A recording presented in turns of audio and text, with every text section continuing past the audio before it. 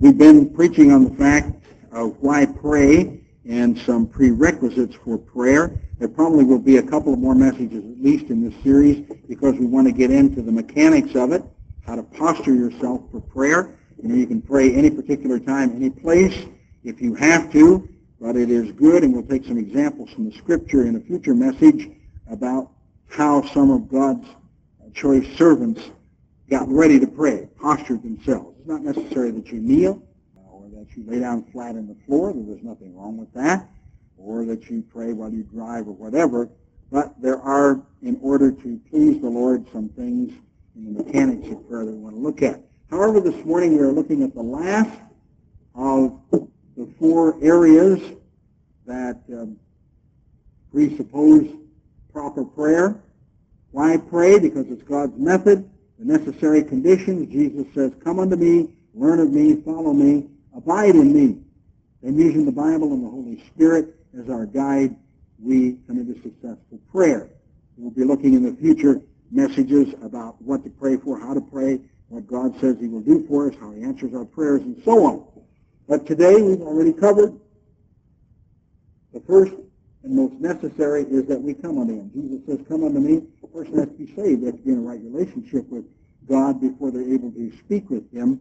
And then that, of course, is interconnected with the fact that he says, "Learn of me." And we said the way that we learn of him is through the Word and through experience with other believers, through our experience with him, the practice of prayer itself, and so on. And then last week we talked about following him, which is also connected, the fact that we live the kind of life that he desires for us to live, or we live, quote unquote, the Christian life. This morning is the fourth and probably the least known, and yet one of the most important, to proper prayer and life in Christ, and that's abiding in him. Jesus says, "Abide in me." We want to read to you this morning from John 15, a very familiar chapter. We've preached from it many times. We just want to read the first 8 verses. John 15 and verse 1.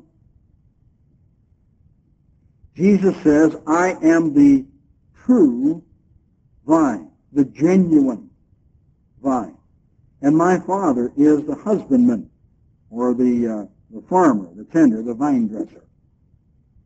"Every branch in me that beareth not fruit, he taketh away, and every branch that beareth fruit, he purgeth," or pruneth, the Greek says, "he pruneth it, that it may bring forth more fruit. Now ye," plural, all of you who are Christians, who are hearing and reading this, listening to it, "now ye are clean through the word," or because of the word, "which I have spoken unto you. Abide in me, and I in you, as the branch cannot bear fruit of itself, except it abide in the vine, no more can ye, except ye abide in me. I am the vine. Ye," plural, all of God's children, all of his family, wherever they are the branches. "He that abideth in me, and I in him, the same bringeth forth much fruit. For without me ye can do nothing. If a man abide not in me, he is cast forth as a branch, and is withered, and men gather them and cast them into the fire, and they are burned. If ye abide in me, and my words abide in you, ye shall ask what ye will, and it shall be done unto," or for, "you. Herein is my Father glorified, that ye bear much fruit. So shall ye be my disciples." Well, we might as well read verse 9. "As the Father hath loved me, so have I loved you. Continue, abide," in other words, "in my love." So God is giving us a picture there that he is the vine, the Lord Jesus Christ, and we are the branches. Now, if you want a further study of that, you can go over to Romans chapter 11 and see why the Jews were set aside and why the gospel was brought to the Gentiles. When Jesus Christ was rejected there and when he was upon the earth, the Jews rejected him, and the Jews were set aside and blinded nationally. Gentiles might be brought in. It said there that we are grafted in, olive branches. Well, the idea here is that you and I are branches, every member of God's family, wherever they are, and that we abide in him good things will happen. We'll be able to ask him what we will, and he will give it to us. Well, what does it mean to abide? To abide simply means to rest in, to continue in, to stay in something or some situation. In this case, it's in the Lord Jesus Christ. And the uniqueness of the Christian experience results from the union of Christ and the believer. He is in us and we are in him. So we are interlocked. Can you feel him in you? By the things that he moves you to do. By the desires you have in this life to follow him. Now, you say, but sometimes I'm tempted. I think wrong thoughts. I make wrong decisions. I do. Where does it come from? The flesh. I'm wearing it, an ample supply of it. One of these days, I'll lay down this tabernacle of clay, and it's gone. I will have gone on, and I'll be alive, and I'll be with the Lord Jesus Christ, and I'll be more alive than I've ever been. But the wickedness in the flesh, that's why Paul, I don't have time to get off on this, but just to set what I want to say. That's why Paul says that he is in such trouble. He sees another law in his members. He says, the things that I want to do, that is the good things, I don't do. Things I don't want to do, I do. He said, who will deliver me from this? God does. He gives us the power to be taken from that. When we're saved, no longer are we subject to the law of sin and death. When I die, whenever that may be, today, tomorrow, next week, next year, whatever the case might be, I go to be with the Lord. I don't have to worry about that. And so can you, if you receive the Lord Jesus Christ. But the thing that we're saying to you is that you and I must have this abiding in order to have the fullness and realize the whole scope of our prayer life. And we haven't even gotten the mechanics of prayer yet, but we will. But these four things are important that we know and understand them. Abiding is something that is little taught or thought about today, because we live in a day and time when people want to do. They want a healer to heal them. They want this or that manifestation to come about. They want to conquer. They want to build. They want to do. And actually, the key to successful prayer in the Christian life itself is not doing, is resting and letting the Lord Jesus Christ do in and through us. He'll move you to do it. He'll give you the power to do it. But we have come so far away from that concept in our day and time with most of Christianity today that it's something that isn't thought about. We want to talk about that this morning. You and I know that in John 14, Jesus says, I am the way, the truth, the life. No man can come unto the Father but by me. He's the way. And you and I are saying, he says, come unto me. We find out that he's the way. He's the only way to the Father. That's the only way we can get to God. And yet today what's happening all around us? People are getting to God. Doesn't make a difference. They say all roads lead to the same place. Whether you're worshiping Allah, who is not the God of the Bible, or whether you're worshiping this, that, or the other, we're all going to the same place. That's not true. It's not what the Bible teaches. But we come to the Lord Jesus Christ. Then when he said, I am the truths of salvation, the truths of God's Word, and so on, how we live and so on, that's where the truth part comes in.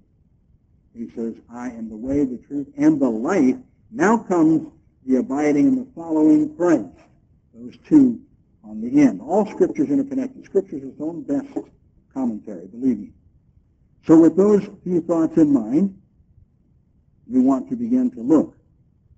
And we want to point out to you, first of all, that everything that God supplies for us, and he does it amply, everything that we receive is given out of the goodness and the long-suffering of God. God provides that to us in spite,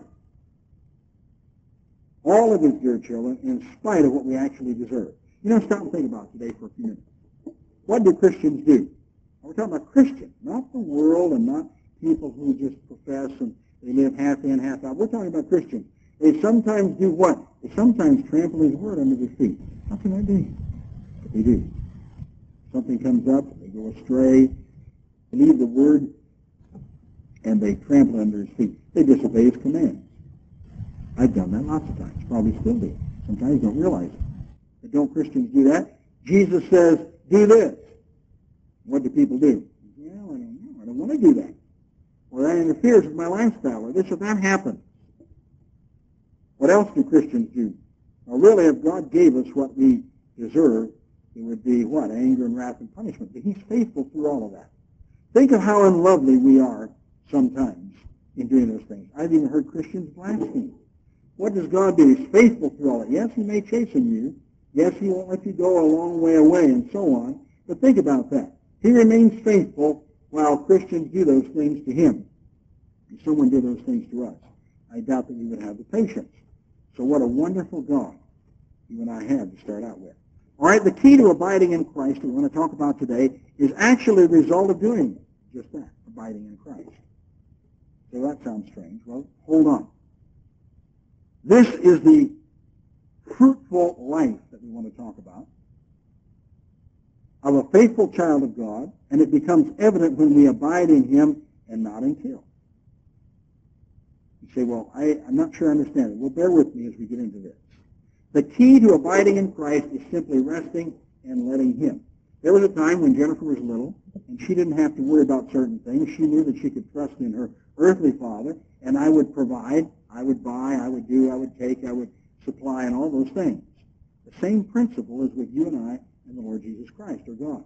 We abide in him, we rest and trust in him. He said he'll provide for us, will he not? That doesn't mean we can't stop work. Because he gives us, he never contradicts his word. He tells us that we need to work. But he supplies that, and he gives us the ability to do it, and so on. But we rest and trust in him. He will provide for us. He will give to us the things that we have need of. So we simply rest in him. He says that he will make us fruitful. Read it to you there in John 15. All right. In fact, we're going to be in John 15 for just a little bit. The demonstration of the power of the Spirit is here. The word abide there in John 15 is translated several other places in the Scripture. You probably did not realize it was abide.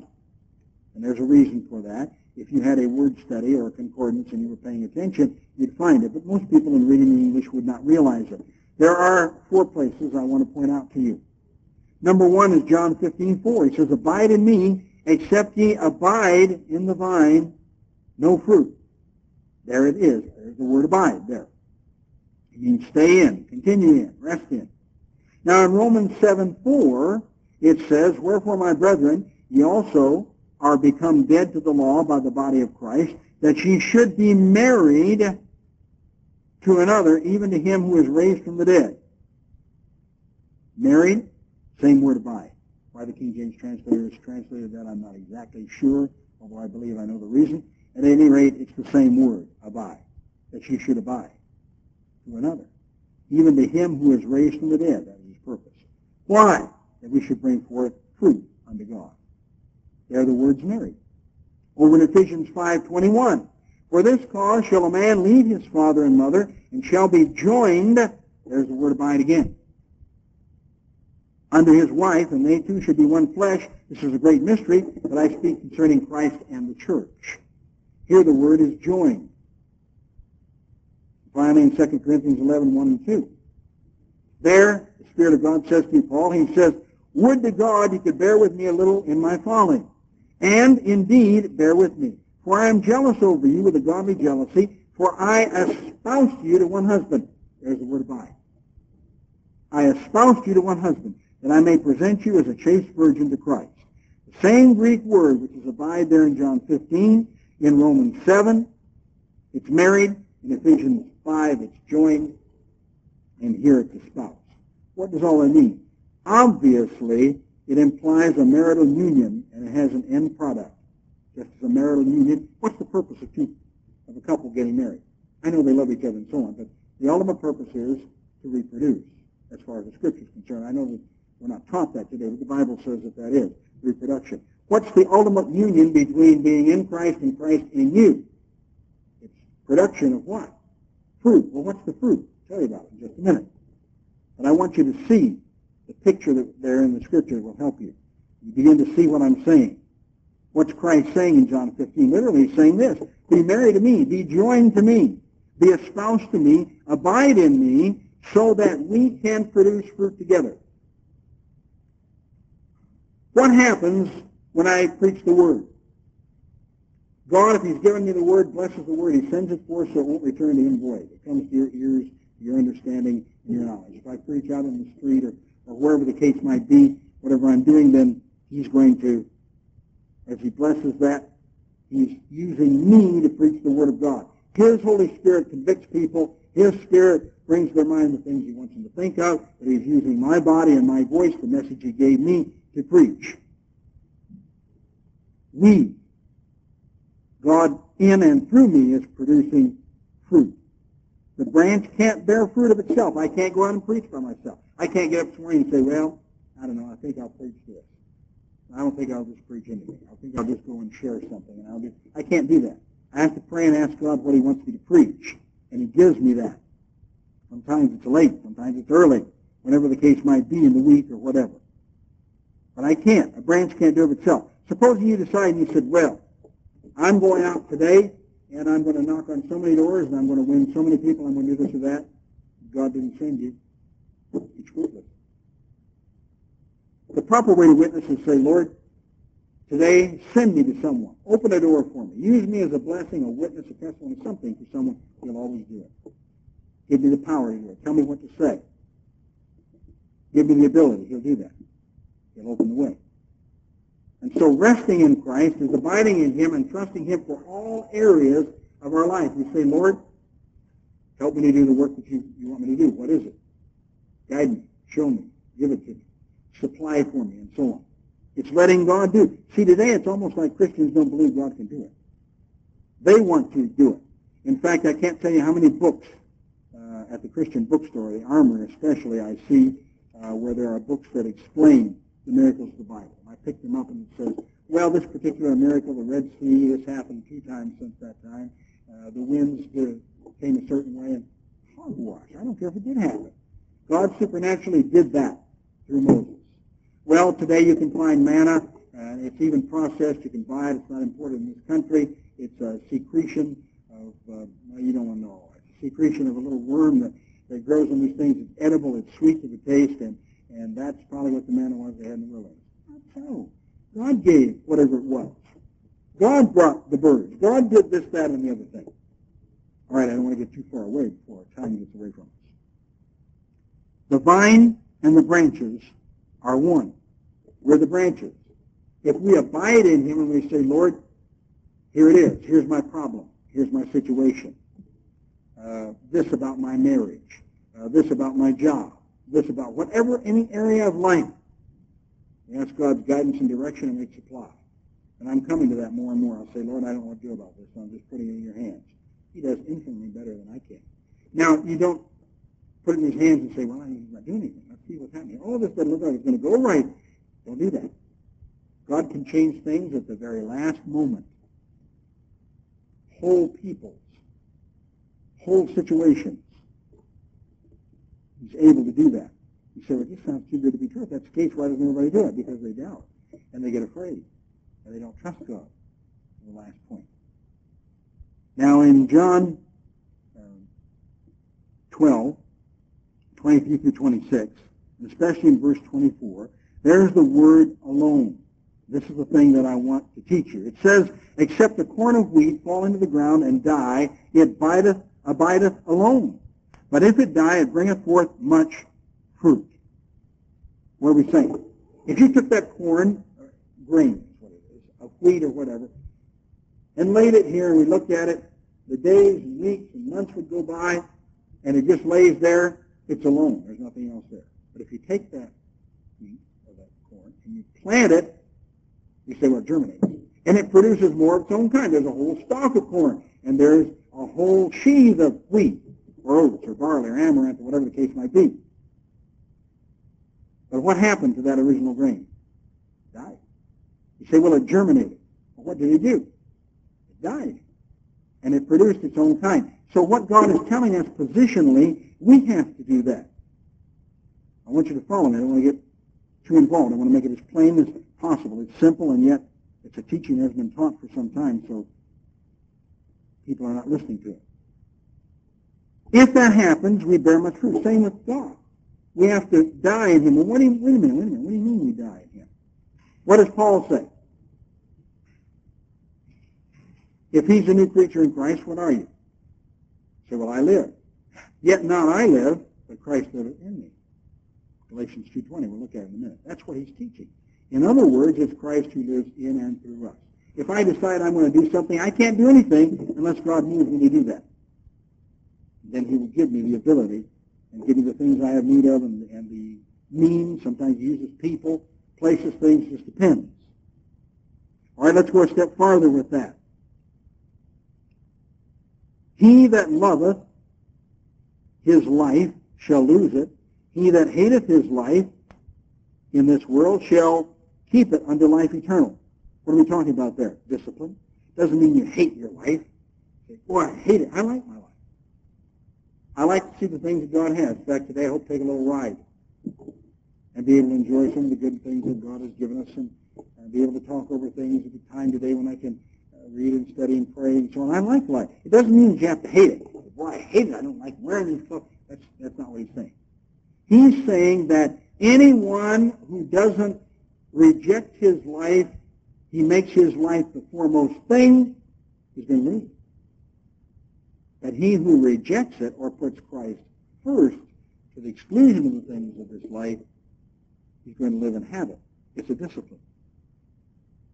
Then he goes a step farther. If any man serve me, let him follow me. That's direction. He'll show us the way that we go. Follow him. I'll show you the way to go. Not everybody's going to be a preacher. Not everybody's going to be a teacher. Some people are going to be whatever. Farmers, factory workers, plumbers, teachers, housewives, whatever the case might be. He's going to guide and direct us, and he's going to supply as we go. And where I am, that's position. Where is he? Well, he's here with us. He's in us. You can't feel him, but he is there. And he uses the power of his Holy Spirit to convict and do all the other things that we've done, we've talked about in the past. And he says that where I am, that's position, there also shall be my servant. That's victory. If any man serve me, him will my Father honor. That's the much fruit. You see, the abiding in Christ, therefore, is an identification with him in death. Abiding alone produces nothing. But abiding in him produces everything. And that's what we need to see. There's not space here to point out to you in all Paul's letters about the all things that he talks about. But when he preaches these things, he talks about all things, every aspect of our life, every part of it comes through the power and the supplying of God as we abide in him. Romans 8:1, and just a couple of examples I'll give you. It says, there is therefore now no condemnation to those or them which are in Christ Jesus. Is that right? Yes. Those who are in Christ Jesus. If any man be in Christ, he's a new creature. So to be in Christ is the one thing that's important to abiding in him. There has to be a realization. What's the realization? The realization simply is the practice of that. I'm going to let go and let God. You've heard some preachers say that before. I'm going to rest. I'm going to abide in the Lord.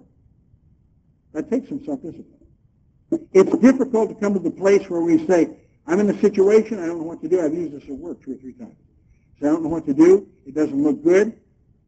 Lord, do whatever you want to do. Whatever you work out, whatever you open up for me, I'll accept that and I'll do it. Sometimes it isn't pleasing to the flesh, but it's for our good and his glory. Always you can count on that because it says all things work together for good, even those things that aren't too happy.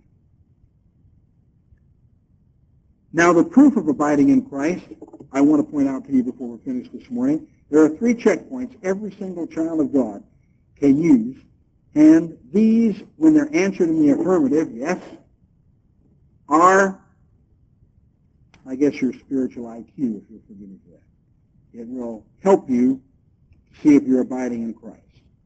You see, abiding is such a thing that's foreign to the flavor or the complexion of modern-day Christianity that it's just passed by. It's looked at and they say, well, we abide in Christ, that's positionally, don't worry about it, we have that. No, we don't. Not always. The first of these 3 checkpoints is this. Do I really love the Lord God with all my heart and my body and my soul? Or something else crept in? You know, things can get between myself and Christ. I can decide that I want to build a beautiful new church, and that becomes an obsession with me. I can decide that I want to see the John Lineker Evangelistic Association all over the country, and I want to do this and that. That can be an obsession with me, and that's it's between Christ and I. So that's an example. Do I really love the Lord God with all my heart and mind and body and soul? Secondly, do I really love my brethren, the blood-bought children of God? Remember the Lord's admonishment. Greater love hath no man, that he lay down his life for his friends. Does that mean you got to go around and say, well, that means for Gladys or AC or whoever, Mike or Hilda or Kathy, or I got to lay down my life. I suppose if the situation arose, but that isn't what he's saying. It isn't just laying down your life. That isn't what God is trying to point out to us. He means that we ought to be willing to sacrifice for our brethren. Have there been times that we've sacrificed? Probably so. There have been times that I've sacrificed money or time for someone or some person. There are times I would be willing to sacrifice time or money or whatever, as little of you and me that I have, to share with you or to help you in some way. So that's to be our attitude. So we say, do we really love the brother? That's a checkpoint, sure. If we feel that way, I want to help you. You came and said to me, John or Pastor, this is a situation, and I don't know how I'm going to get out of this. I think the Lord wants me to pray about it and talk with you about it. If I can help you with that or give you or do for you, I will. That should be our attitude. God may not require you to do it, but that's the attitude. And the third thing is, do I really love his word? Now, wait a minute. That's a simple thing, isn't it? Do I really love his word? It's not whether you read the Bible or not. It's not how much of the Bible you memorize. It's not how much of the Bible you may even know the deeper things of God in the Scripture. That isn't what he's really saying. We have to love his word. What does that mean? David said, thy word have I hid in my heart that I might not sin against thee. In other words, there must be a hungering and a thirsting for his word that exceeds the craving for what the world offers. It's not enough to learn about his word. You need to love his word and learn what the word says. It means you can't watch TV anymore, right? Of course not. Everything has its place and time. But we can't do all those things to the exclusion of the word of God, is what I'm saying. We need to be reading a portion of it every day. We need to be growing in grace and knowledge. A verse, 2 verses, a chapter. I would say don't read less than a chapter. But whatever is comfortable for you, in seriousness, asking the Spirit of God to guide you and help you to understand it, to apply it to your life, to grow in grace and knowledge thereby. So that's what I'm saying when it says, do we really love his word? Do I? I do. Do I always show it? No. There are times that I read other things and do other things to the exclusion of the word of God. There are times that my work requires things that I have to do that I wish I had the time to read the word. You and I live in a world when everything around us in this present cosmos, there are two. There's the cosmos, the well-ordered creation of God everywhere. Carl Sagan doesn't know what he's talking about. He'll find out one of these days. God's created that. Then there is the wicked cosmos, or the ordered system that Satan has, a counterfeit that's here. It's what says in this world, this is the way we behave. We cheat people when we get a chance. That's only good business practice. We do this or that. We do this or that when we get a chance. So there are two. The devil always has a counterfeit. So what it's saying is loving the Word of God to the point that we practice it, that we abide in it. And if we truly abide in Christ, then there's no room for these other things.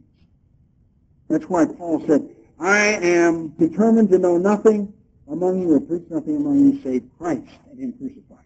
And back, I think he told the Corinthians, I'm determined, I knew nothing but Christ among you. What's he saying? That's what he's saying. That was his mental attitude. He said, what does all that have to do with prayer? Because abiding in him is going to bring us to the place where we put all of those together to the most effective prayer that we could possibly have. We'll begin to look at the mechanics of it this next week. I wish that we could be more Christocentric, I guess. Forgive me for using that word, but everything today is, there are all kinds of new words. I can't even believe all the new words in our language.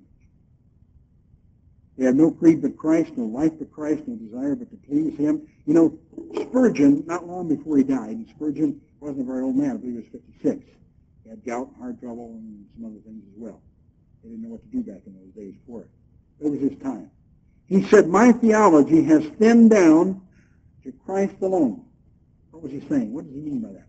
What I want to tell you is, nothing can come between us and Christ, or should not.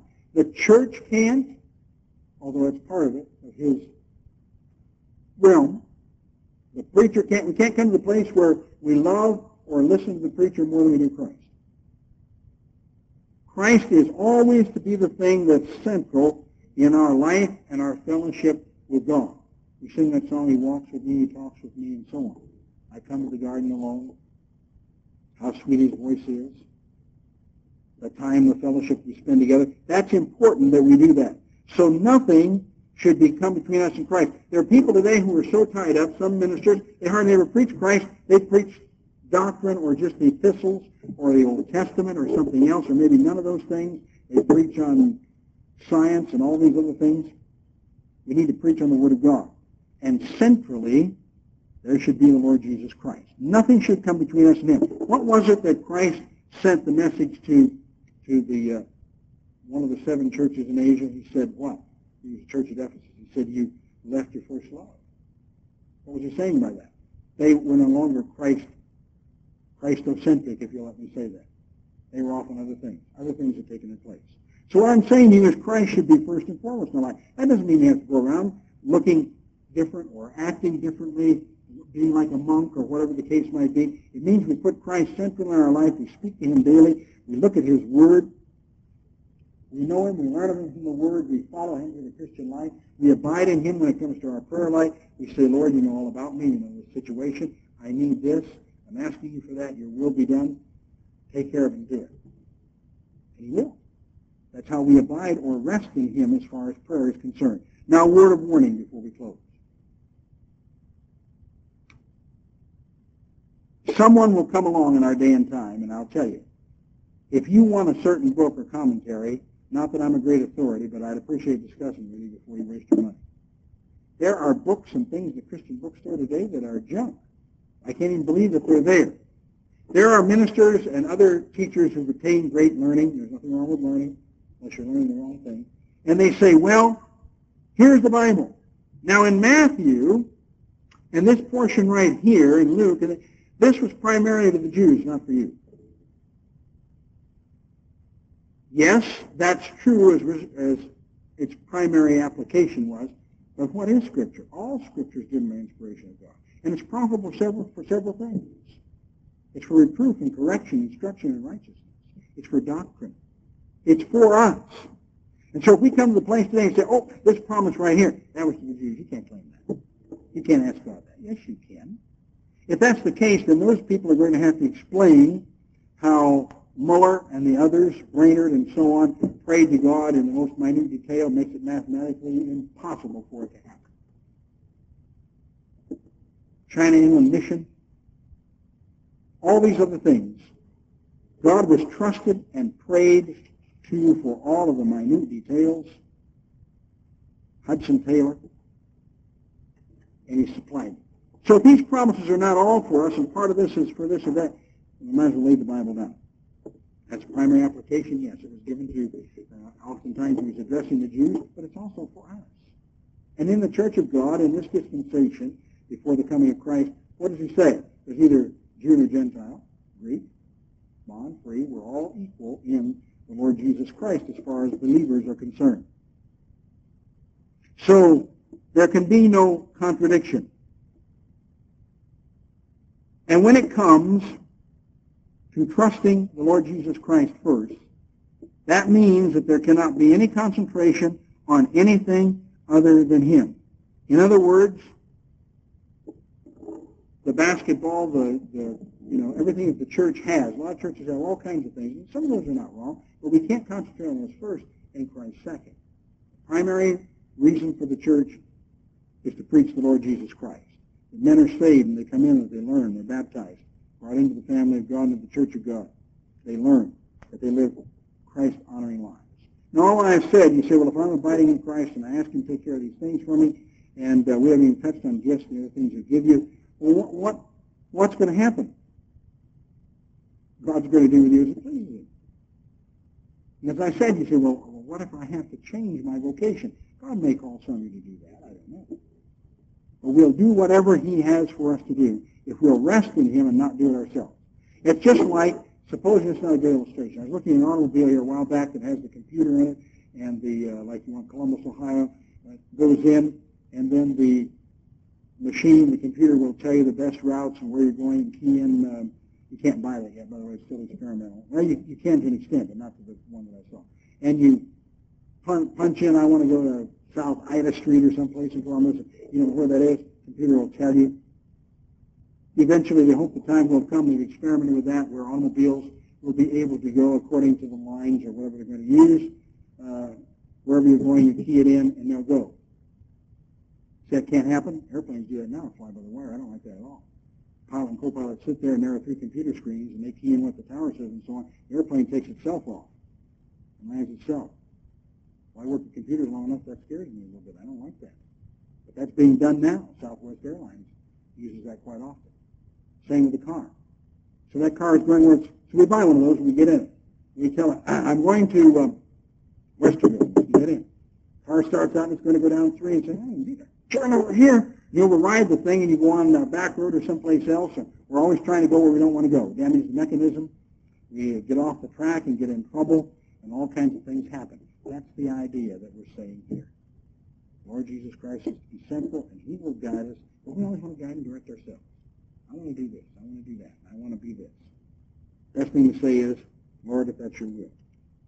What does James say? He says it's foolish to do that. Merchants and others say, well, today I'm going to abide here, and I'm going over there, I'm going to do business here, I'm going to do that.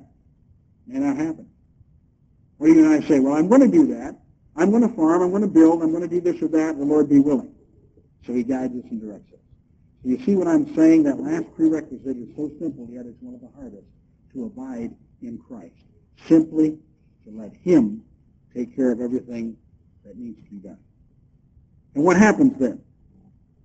Faith is the substance of things hoped for, the evidence of things not seen. People scoff and they say, what are you talking about? You're talking about things that aren't even tangible. Are you sure there's heaven out there? Are you sure Christ is going to come back and there's going to be a judgment seat for believers and there's going to be a final judgment for all the wicked and the resurrection? Are you sure all this is right? Sure, I'm sure. How do I know? So I take the Bible by faith because God's Spirit gives me the witness that it's so, because I believe it, it's true, and it'll take place. So faith is the substance of things hoped for. Can you see it? No.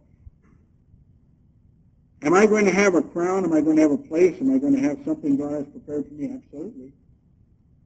How can I say that? Because he's put that hope within me. I know that to be a fact. What does the Scripture say? We live by faith and not by sight. If I live by sight, I close this Bible. In fact, I give it to one of you. It's not going to do me any good anymore. And I would leave here and I'd do all the things that this fleshy body decided I wanted to do a long time ago. And with the diabetes I have now, I might get by 6 months before I'd be dead, I suppose. I walk by faith and not by sight. I'd be scared to death if I didn't believe that God in the Bible is going to take care of the things and change this earth and do the things that he's going to do. So many other things that are personal, I can't even talk about them this morning. But we live by faith. We say, Lord, this is what you promised. We know the word. It says this. I trust you. Job trusted him so much that he said, though he slay me, yet will I trust him. Think about Job for a few minutes. What happened? Everything he had was taken away. The only thing God left him that he probably wished had been taken away was his wife. And all she did was cause him trouble. She said, curse God and die. She just hassled him all the time. And he came to the place where everything was gone. He had the dogs came and licked his sores. He sat on the ash pile. He was in a mess. But he said, though he slay me, yet will I trust him. That's difficult to do, isn't it? Except by faith, absolutely. So what we're saying to you this morning, those 4 things are all connected. They need to be there before we talk about the mechanics of prayer, how God will give us what we have need of and what we're to do. The thing I want to say to you now as we close, and the time is sped by quickly. If there's anybody here without the Lord Jesus Christ, well, any, I think I know most of them, but I always get that invitation because you can't always tell. The thing to do is repent of your sin and turn to the Lord Jesus Christ. If there are Christians sitting here, one of those blood-bought children of God that lives in a state of defeat, You'd say then that you need the vital link, resting and abiding in the Lord Jesus Christ. There comes a time we come to the end of our rope. We've done everything that we can possibly do, and I've been with Christians like that. I've been with people as they were dying, and they had done everything. They said, I can't understand it. I've done this and this and this, and that's happened, and God just didn't seem to bless any of it. Could be because God wanted them to go home at that time. Could be he wanted to use them for some other reason. It's difficult to say or no. But the point is to rest and abide in him. There is no gain but by a loss. We cannot save but by the cross. The corn of wheat to multiply must fall on the ground and die. Oh, should a soul alone remain when it 100-fold can gain?